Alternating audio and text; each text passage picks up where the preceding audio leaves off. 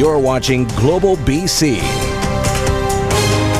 This is Global News Hour at 6. Good evening and thanks for joining us. Those stories for you in just a moment. But first, breaking details of a fatal shooting that has part of Surrey behind police tape at this hour. Investigators have just released the name of the victim, 30-year-old Sumit Randhawa of Surrey. Randhawa is known to police, and they believe his death is targeted. It happened in the 6700 block of 130th Street in broad daylight this afternoon.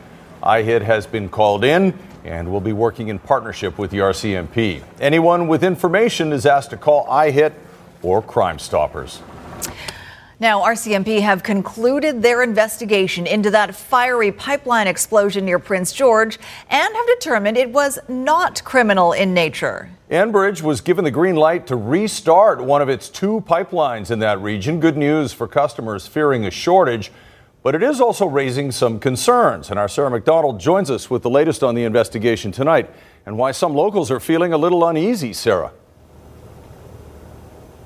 Well, Chris, that's right. What is good news for so many British Columbians elicits a very different reaction from those living near the epicenter of that blast. We now know that explosion was not criminal, but still, it posed a very real threat.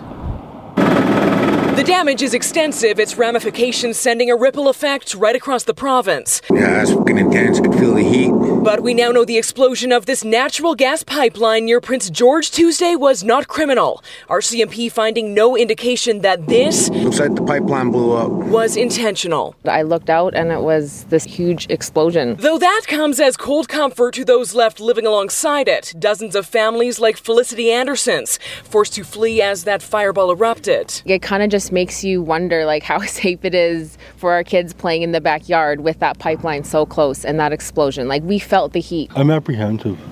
Yeah, I don't think they're doing enough to even inform the community of what's happening. Among the evacuees who share those concerns, one of the country's most influential Indigenous leaders. This is all the debris that came off. Terry Teegee, the province's regional chief, calling for more safety assurances from the energy giant, whose infrastructure, for whatever reason, failed. It's a wake-up call to the whole industry and about aging infrastructure. And perhaps this was one of those discussions we should have as British Columbia and Canada. And for its part, Enbridge says it is balancing the needs of hundreds of thousands of British Columbians with those of its neighbours. It's absolutely understandable. I mean, this is an incredibly stressful thing to have happened for them. It's incredibly important to us that we be good neighbours in the community we operate in. And when things like this happen, we know we're not being a good neighbour. With the taps now turned back on, that supply of natural gas flowing south once again.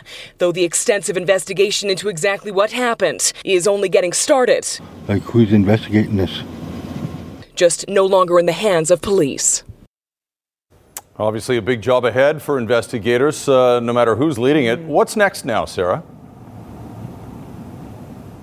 Well, Chris, that is right. The Transportation Safety Board is taking the lead on this case. Enbridge, of course, has its own investigators on site. We are told there is no firm timeline for this investigation, but safe to say, Chris, it will certainly be a lengthy and a complicated one. Absolutely. Thanks, Sarah. And while, as we mentioned, one of the 2 pipelines has been brought back online, it will take some time to get it up and running at normal capacity. The impact of a possible shortage now expanding beyond cooking and heating your home.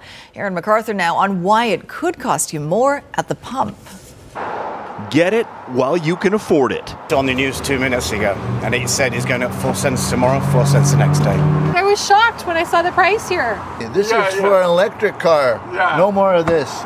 The price at the pump could hit all-time record highs. The natural gas explosion near Prince George forcing oil refineries to cut back on production. Some stations in Victoria saw prices shoot up 14 cents today. And according to people who watch the market, there's more pain coming. Here in Metro Vancouver, we can expect a 4 cent across the board increase, which will put us to about $1.61.9 as we wake up tomorrow morning. The Tolko mill in Heffley Creek is down until the supply comes back on stream at full capacity. Post-secondary schools across Metro Vancouver have shut off gas to their buildings.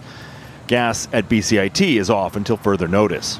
We are in contact with our staff and faculty and instructors to make sure that those classrooms are at a good temperature. But what we're hearing is that if you're in a long sleeve shirt, you're okay.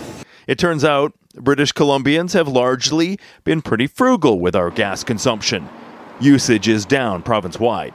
We saw about a 20% reduction from what we expected customer demand to be yesterday. That went a long way to helping things stay on and not have to shut off other customers. Once Washington State can secure an alternative supply of natural gas, then it is expected refineries can ramp up production. But in BC, it's unclear how long it will take before the full supply of gas is back in the pipeline. Aaron MacArthur, Global News. Vancouver police have broken up a computer and phone theft ring using a tactic that's been very successful in catching car thieves. Police noticed an increase in the theft of electronic devices from patios and coffee shops in downtown Vancouver. So a group of officers devised a number of bait electronics that allowed them to flush out the thieves. It led to the arrest of 14 people.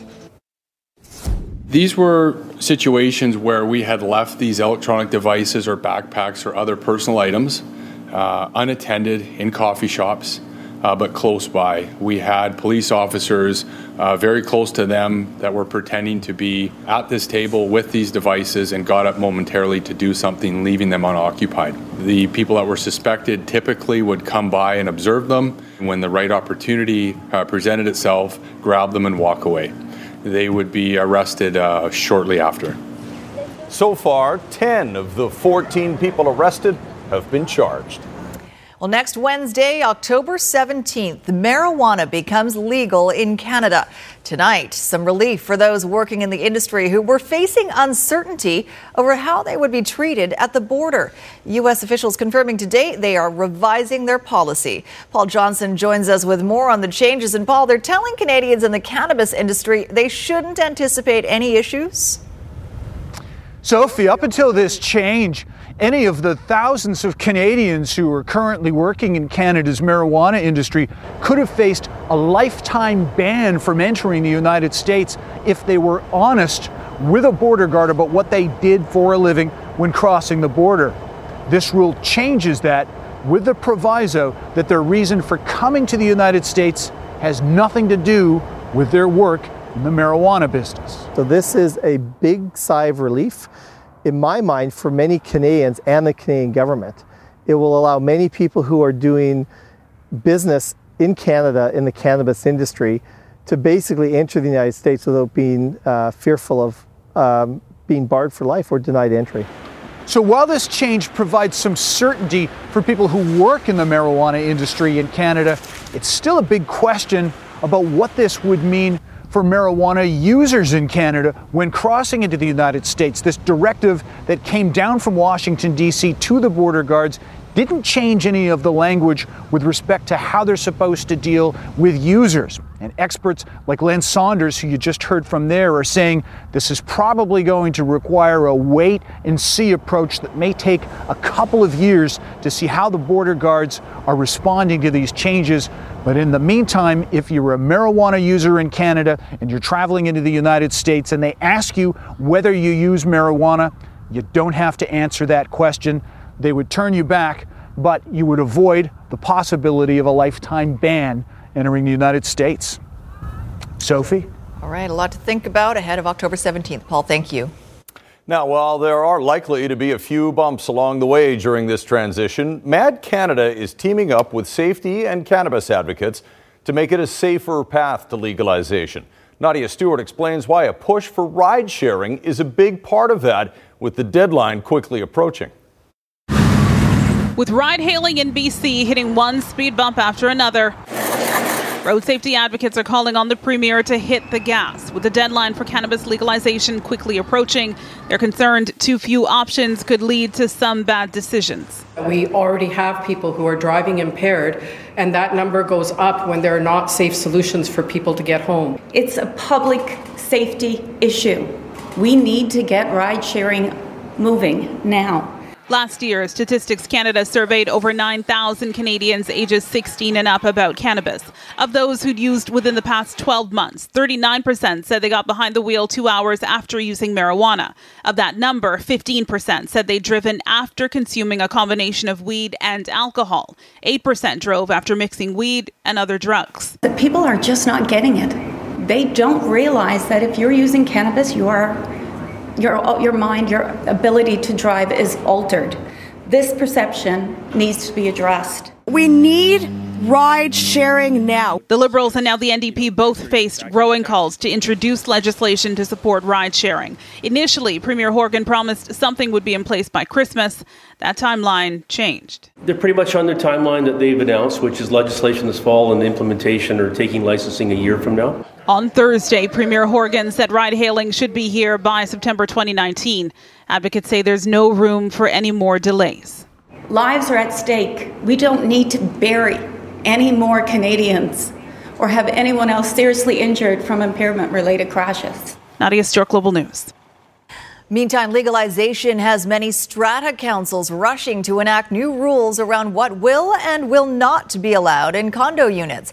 Jill Bennett has more on what powers they have to enforce those new rules. And this spray foam. For months, Naomi Baker and her husband have been smoke-proofing their condo, saying the secondhand smoke from a downstairs resident is putting their health at risk. Underneath here, I have nothing against a smoker per se. I just don't want it in my house. Baker is fighting for legislation to make all multi-unit buildings in BC smoke-free. With cannabis legalization just days away, that fight is about to get bigger. Whether you're smoking cigarettes, whether you're smoking cannabis, if it comes into my suite, it's my problem. With about 30,000 strata councils in BC, lawyers specializing in strata law are now being inundated with questions regarding cannabis smoke and whether or not new bylaws are needed to deal with potential conflict.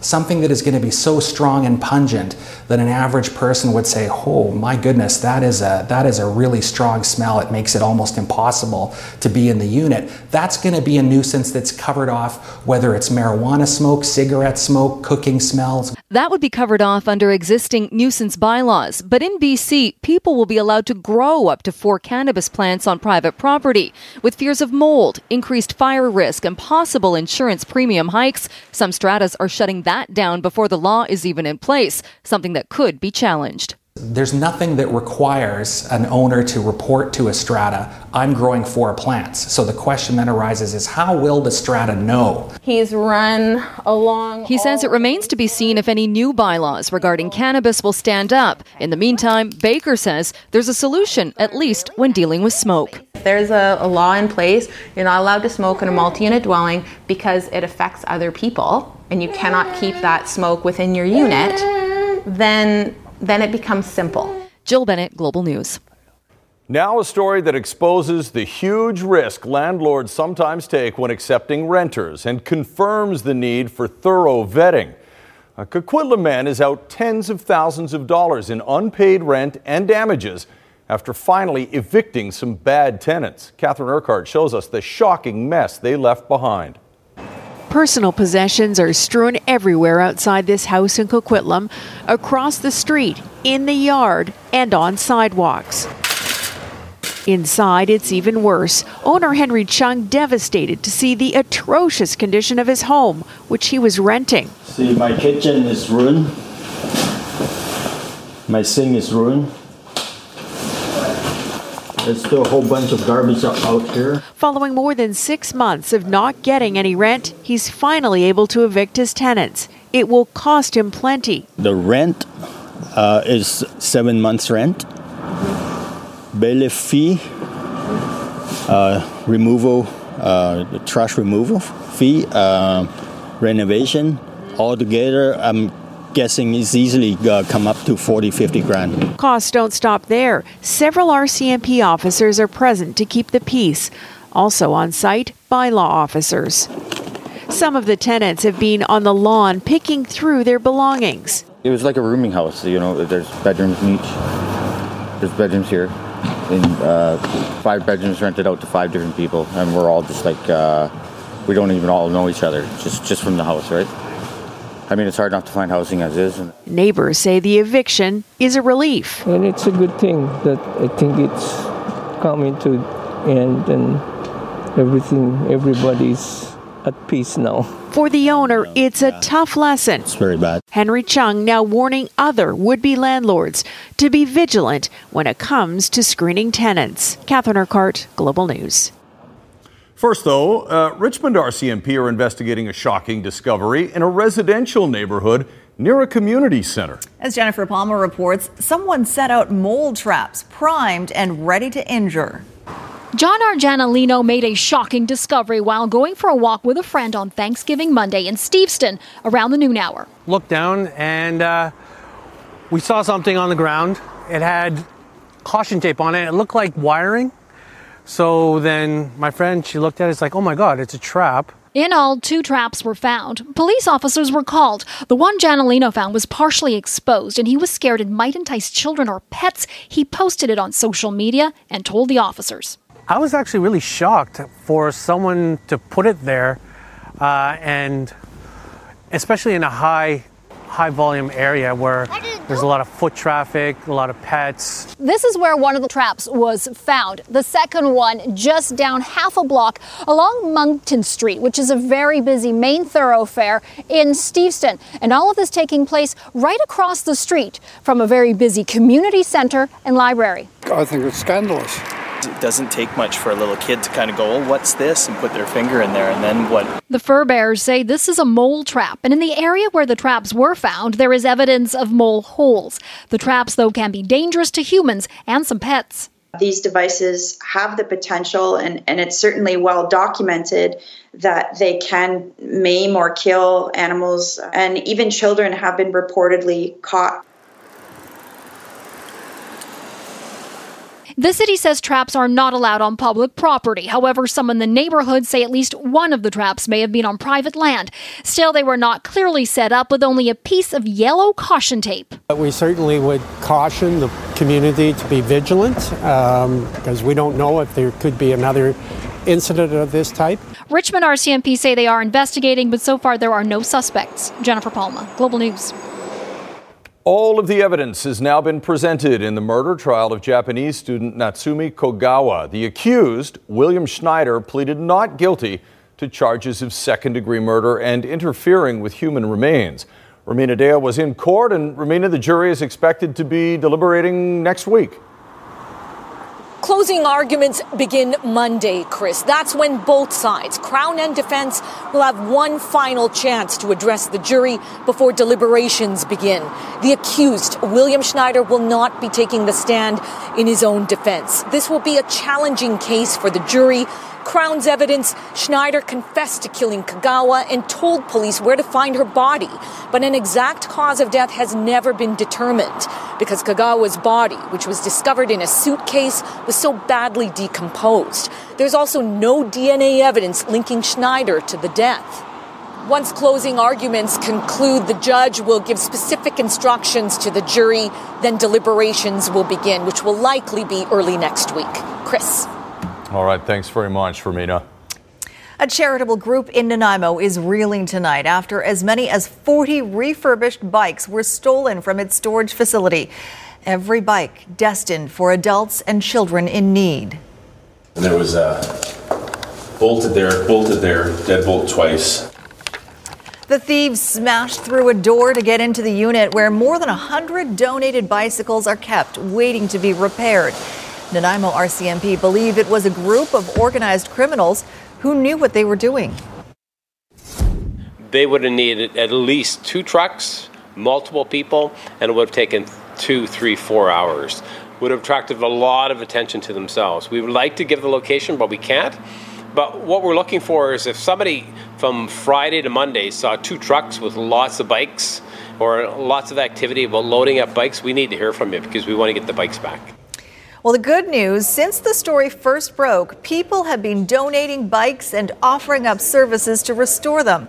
In the last 2 years, the organization has donated more than 100 bikes to deserving families. The housing crisis is no longer just a Vancouver problem. That's the conclusion of a new study that says unaffordability is now firmly entrenched even in formerly affordable suburbs. As Linda Ellsworth reports, one family is telling a heart-wrenching story of how one stroke of bad luck left them living in a tent. Crab Park in Vancouver's downtown east side offers a beautiful view, but no one wants to actually live here at the foot of Main Street in a tent. And yet, that's exactly what Jackie and Jesse and their 2 young children did for several weeks earlier this year. I know some days felt very, very long. Even though it's been a few months, I don't know, we just kept doing what we need to do. The kids thought we were camping, though. Yeah, so which made it a little like, oh yeah, easier. we'll just think we're camping. They ended up here because they couldn't find affordable housing after they were evicted from their basement suite in Surrey. We all know that Metro Vancouver is caught in a housing crisis. What we haven't known is how deep that crisis runs or how far it spreads. But this report by Union Gospel Mission and UBC School of Community and Regional Planning shows a disturbing trend. And it has spread to communities throughout Metro Vancouver. A dire picture is portrayed of people, especially single-parent, female-headed households, forced into homelessness through the lack of affordable housing. The consequences are so dire that we're asking the public to vote with affordability and homelessness in mind this election. To help people decide who to vote for, Union Gospel Mission asked candidates for their views on affordability and homelessness, then posted it all at ugm.ca/affordability. We are not telling anyone how to vote. We are not preferring, opposing, or supporting any candidate. We believe this issue deserves special attention because lives are on the line. Fortunately, Jackie and Jesse's story ends happily. Our housing right now is in one of the complexes UGM owns. It's a very good place, and our kids love it. Linda Aylesworth, Global News.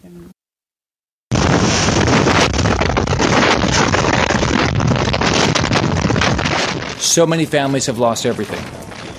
Homes are gone, businesses are gone. The Florida town of Mexico Beach, population just over 1,000, lies in ruins. This was ground zero when Hurricane Michael came ashore. At least 6 people are dead, including an 11-year-old girl who was killed when the storm destroyed her home. The most powerful hurricane to hit the continental U.S. in more than a half century, leaving little untouched by its fury.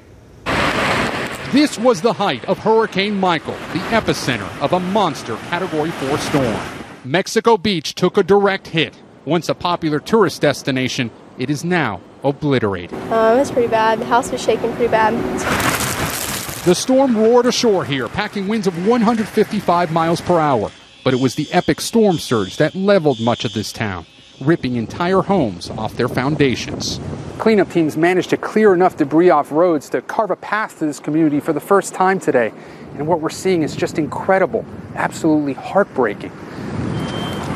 Today we found search and rescue teams going house to house, looking for survivors. I have nothing left except the clothes I'm on and my 2 dogs. That's it. Our house was right over here, is gone. The storm surge came roaring through, washing out a part of that road and slamming into these buildings, leaving behind total devastation. Electrical crews are now rolling in from several states. Hundreds of thousands of people here are without power. I didn't think we were going to make it.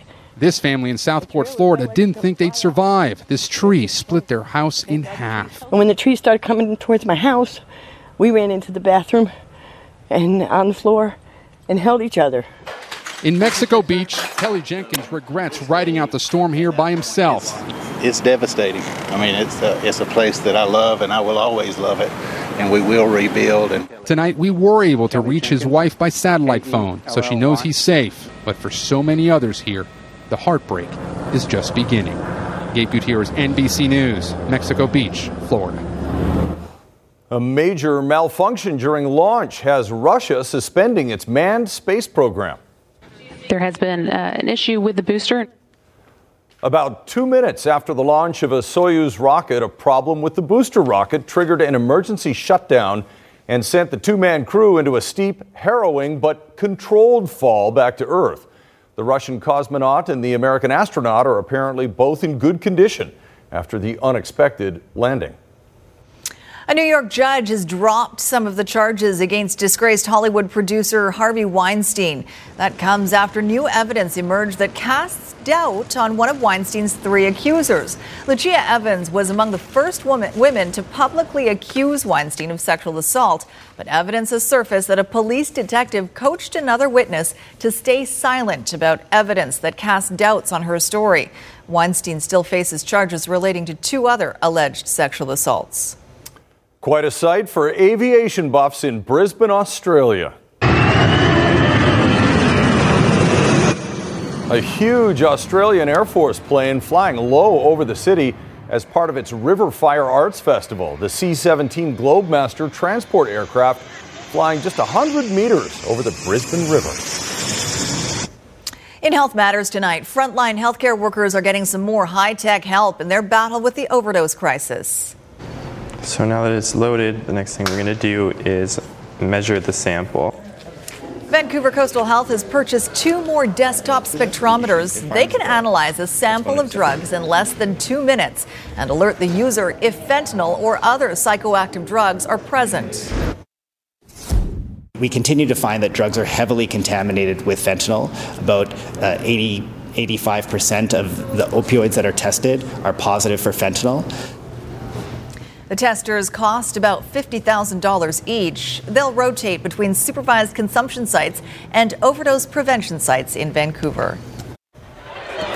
Well, don't they look glam? Christy Gordon and Michael Newman in their finest at the Park Resort in downtown Vancouver tonight for the 16th annual A Night to Dream Gala. An event raising money for Ronald McDonald House. Yes, you both look fabulous this evening, and I'm sure it's going to be a great fundraiser. You guys?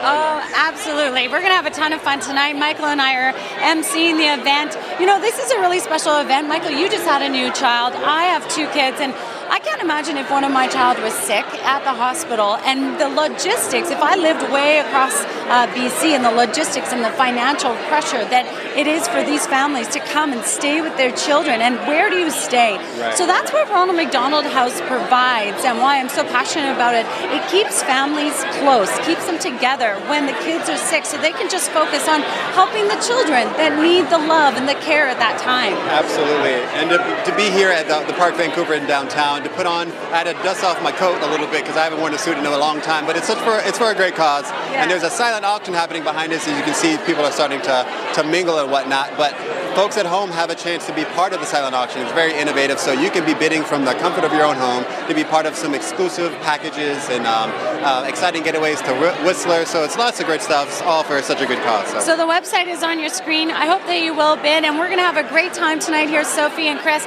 and raise as much money as we can for the Ronald McDonald House.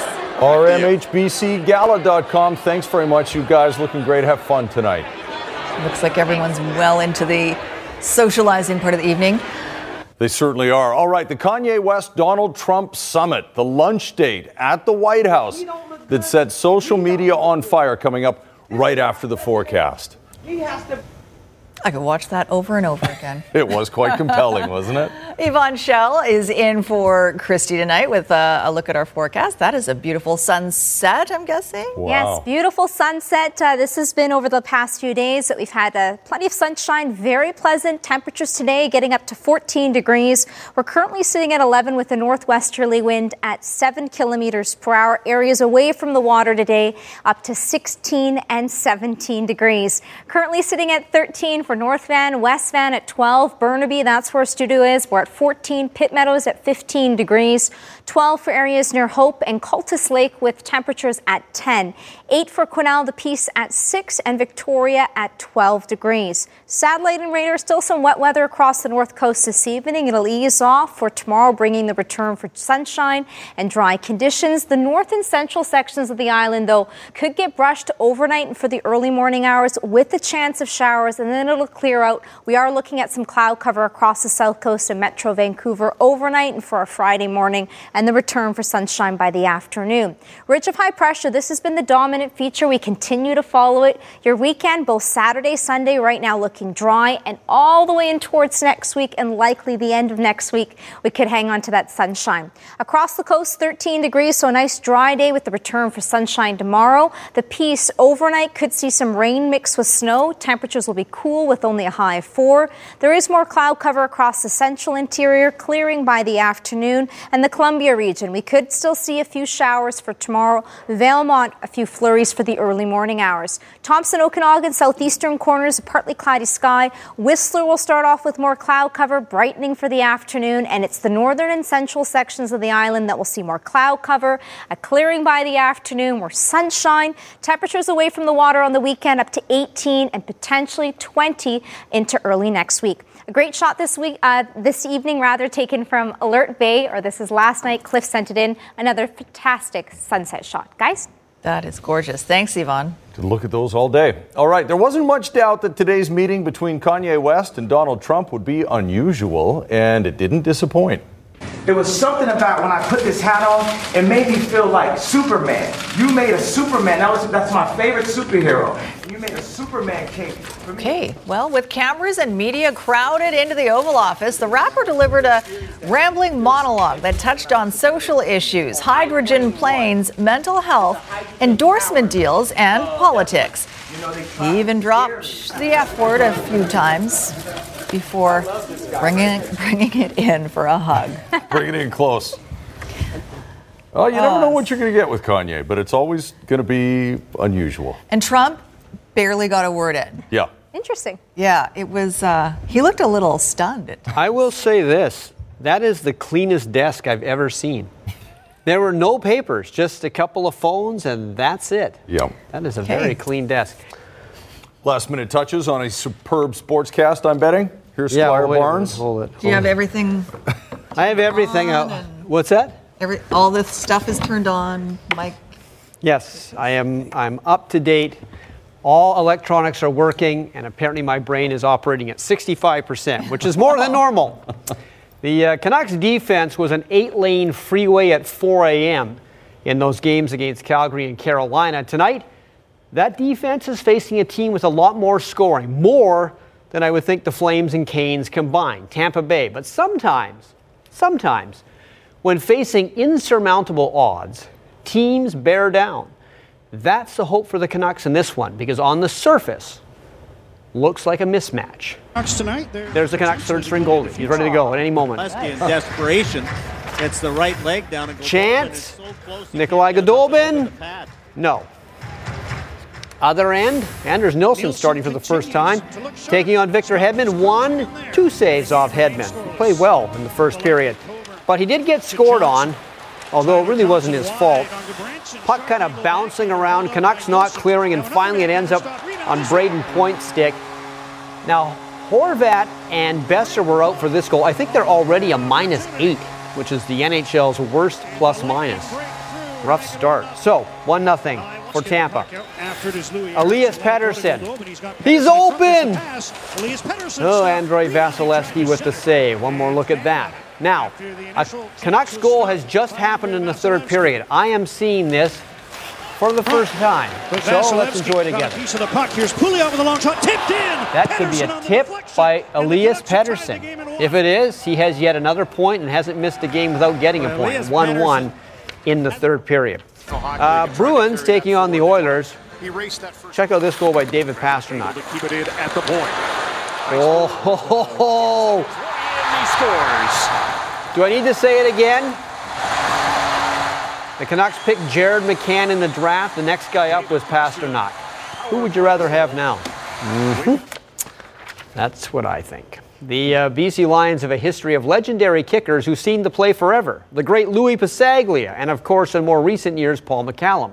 We're not sure how long Ty Long will play for the BC Lions, but the way he's been doing his job this year, the Lions wouldn't mind him sticking around, especially because his punting has improved dramatically this season.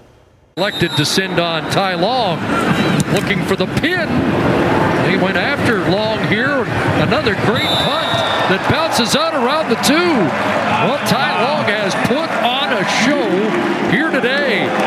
It's not often a kicker leads the highlight brigade for a football team, but Ty Long has been pinning teams deep with stunning regularity. Last week alone against the Argos, he put 4 punts inside the 10-yard line. It's a skill he's been focusing on since training camp. Find my line, find a spot where I'm hitting it without giving it away to the returner too easily, and really just stay easy through the stroke and just take my hips to the target. Long leads the CFL with a 49.5-yard average, but more importantly, leads in net yards as well, meaning teams aren't getting much of a return either. That field position game, especially once the weather gets colder and the playoffs get closer, can be a real game changer. Toronto's average drive start was the 16-yard line. We had 9 ourselves, and our average drive start was the 45. Well, if you just multiply that over the course of a game, that's a whole football field's worth of field position, and that's how you win games where you don't rush for as many yards, don't pass for as many yards, don't score as many touchdowns. But when your punter can do what Ty did, you have a chance. I thought at the end of the year he started to come into his own, came to training camp very focused, and has adapted well, has taken the coaching well, and at this point right now, he is one of the elite kickers in the league. Always has enough leg, and he's got it. Long has also kicked it up a notch in his field goal percentage. He's made 37 of 42 this year, including 5 from 50-plus yards. He's already won 1 game on the final kick this year and is hoping he'll be in that situation again as the Lions drive to the playoffs. When those situations come down and everyone else is nervous, those are situations I dream of, and those situations I enjoy. Well, of all the teams left in the baseball playoffs, and there are 4 left, the one that looks the most out of place is the Milwaukee Brewers, but they shouldn't. They knocked out Colorado in 3 straight after beating Chicago in a 1-game playoff for first place in the National League Central. Those wins, part of a 13-1 record in Milwaukee's last 14 games. But they are not insulted that people think so little of them. Not everybody, but some think so little of them going up against the LA Dodgers in the NLCS, which starts tomorrow. Yeah, I think we're taking the underdog mentality. You look at the 4 teams that are left. It's the Astros, the Red Sox, the Dodgers, and then the Brewers. So we're the smallest market out of the 4. We're the kind of the no-name out of the 4, but we kind of like that role. We like that underdog mentality, and we're used to it.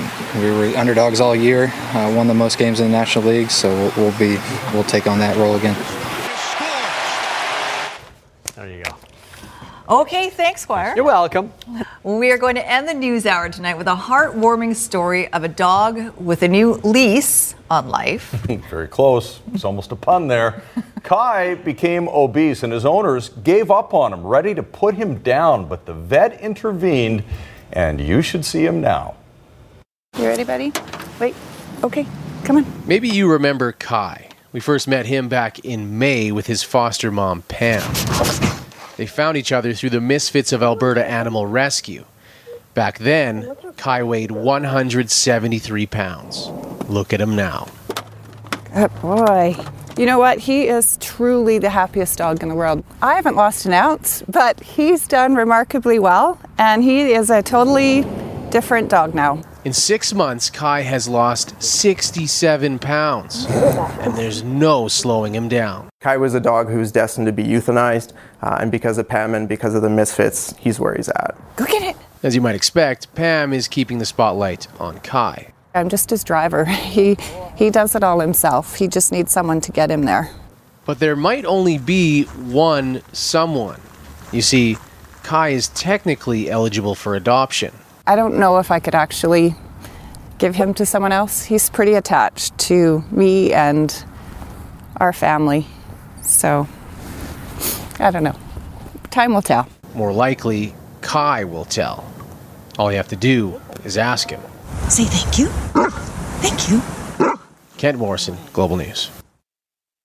Oh my God. Story. That is the best story. So cute. So what diet's he on? That's the real That's question. a very good question. Part of that diet includes chasing a ball. Absolutely. So. Exercise. Lots of exercise. Good for him. And nice evenings to do it, too. It's been a beautiful one out there. Yeah, so for tomorrow morning, it's sort of a blip in the forecast for us. We may see more cloud cover, and the northern sections of the island could get brushed by a shower. We'll see the return for sunshine, and fantastic for the weekend, and warming up into early next week, too.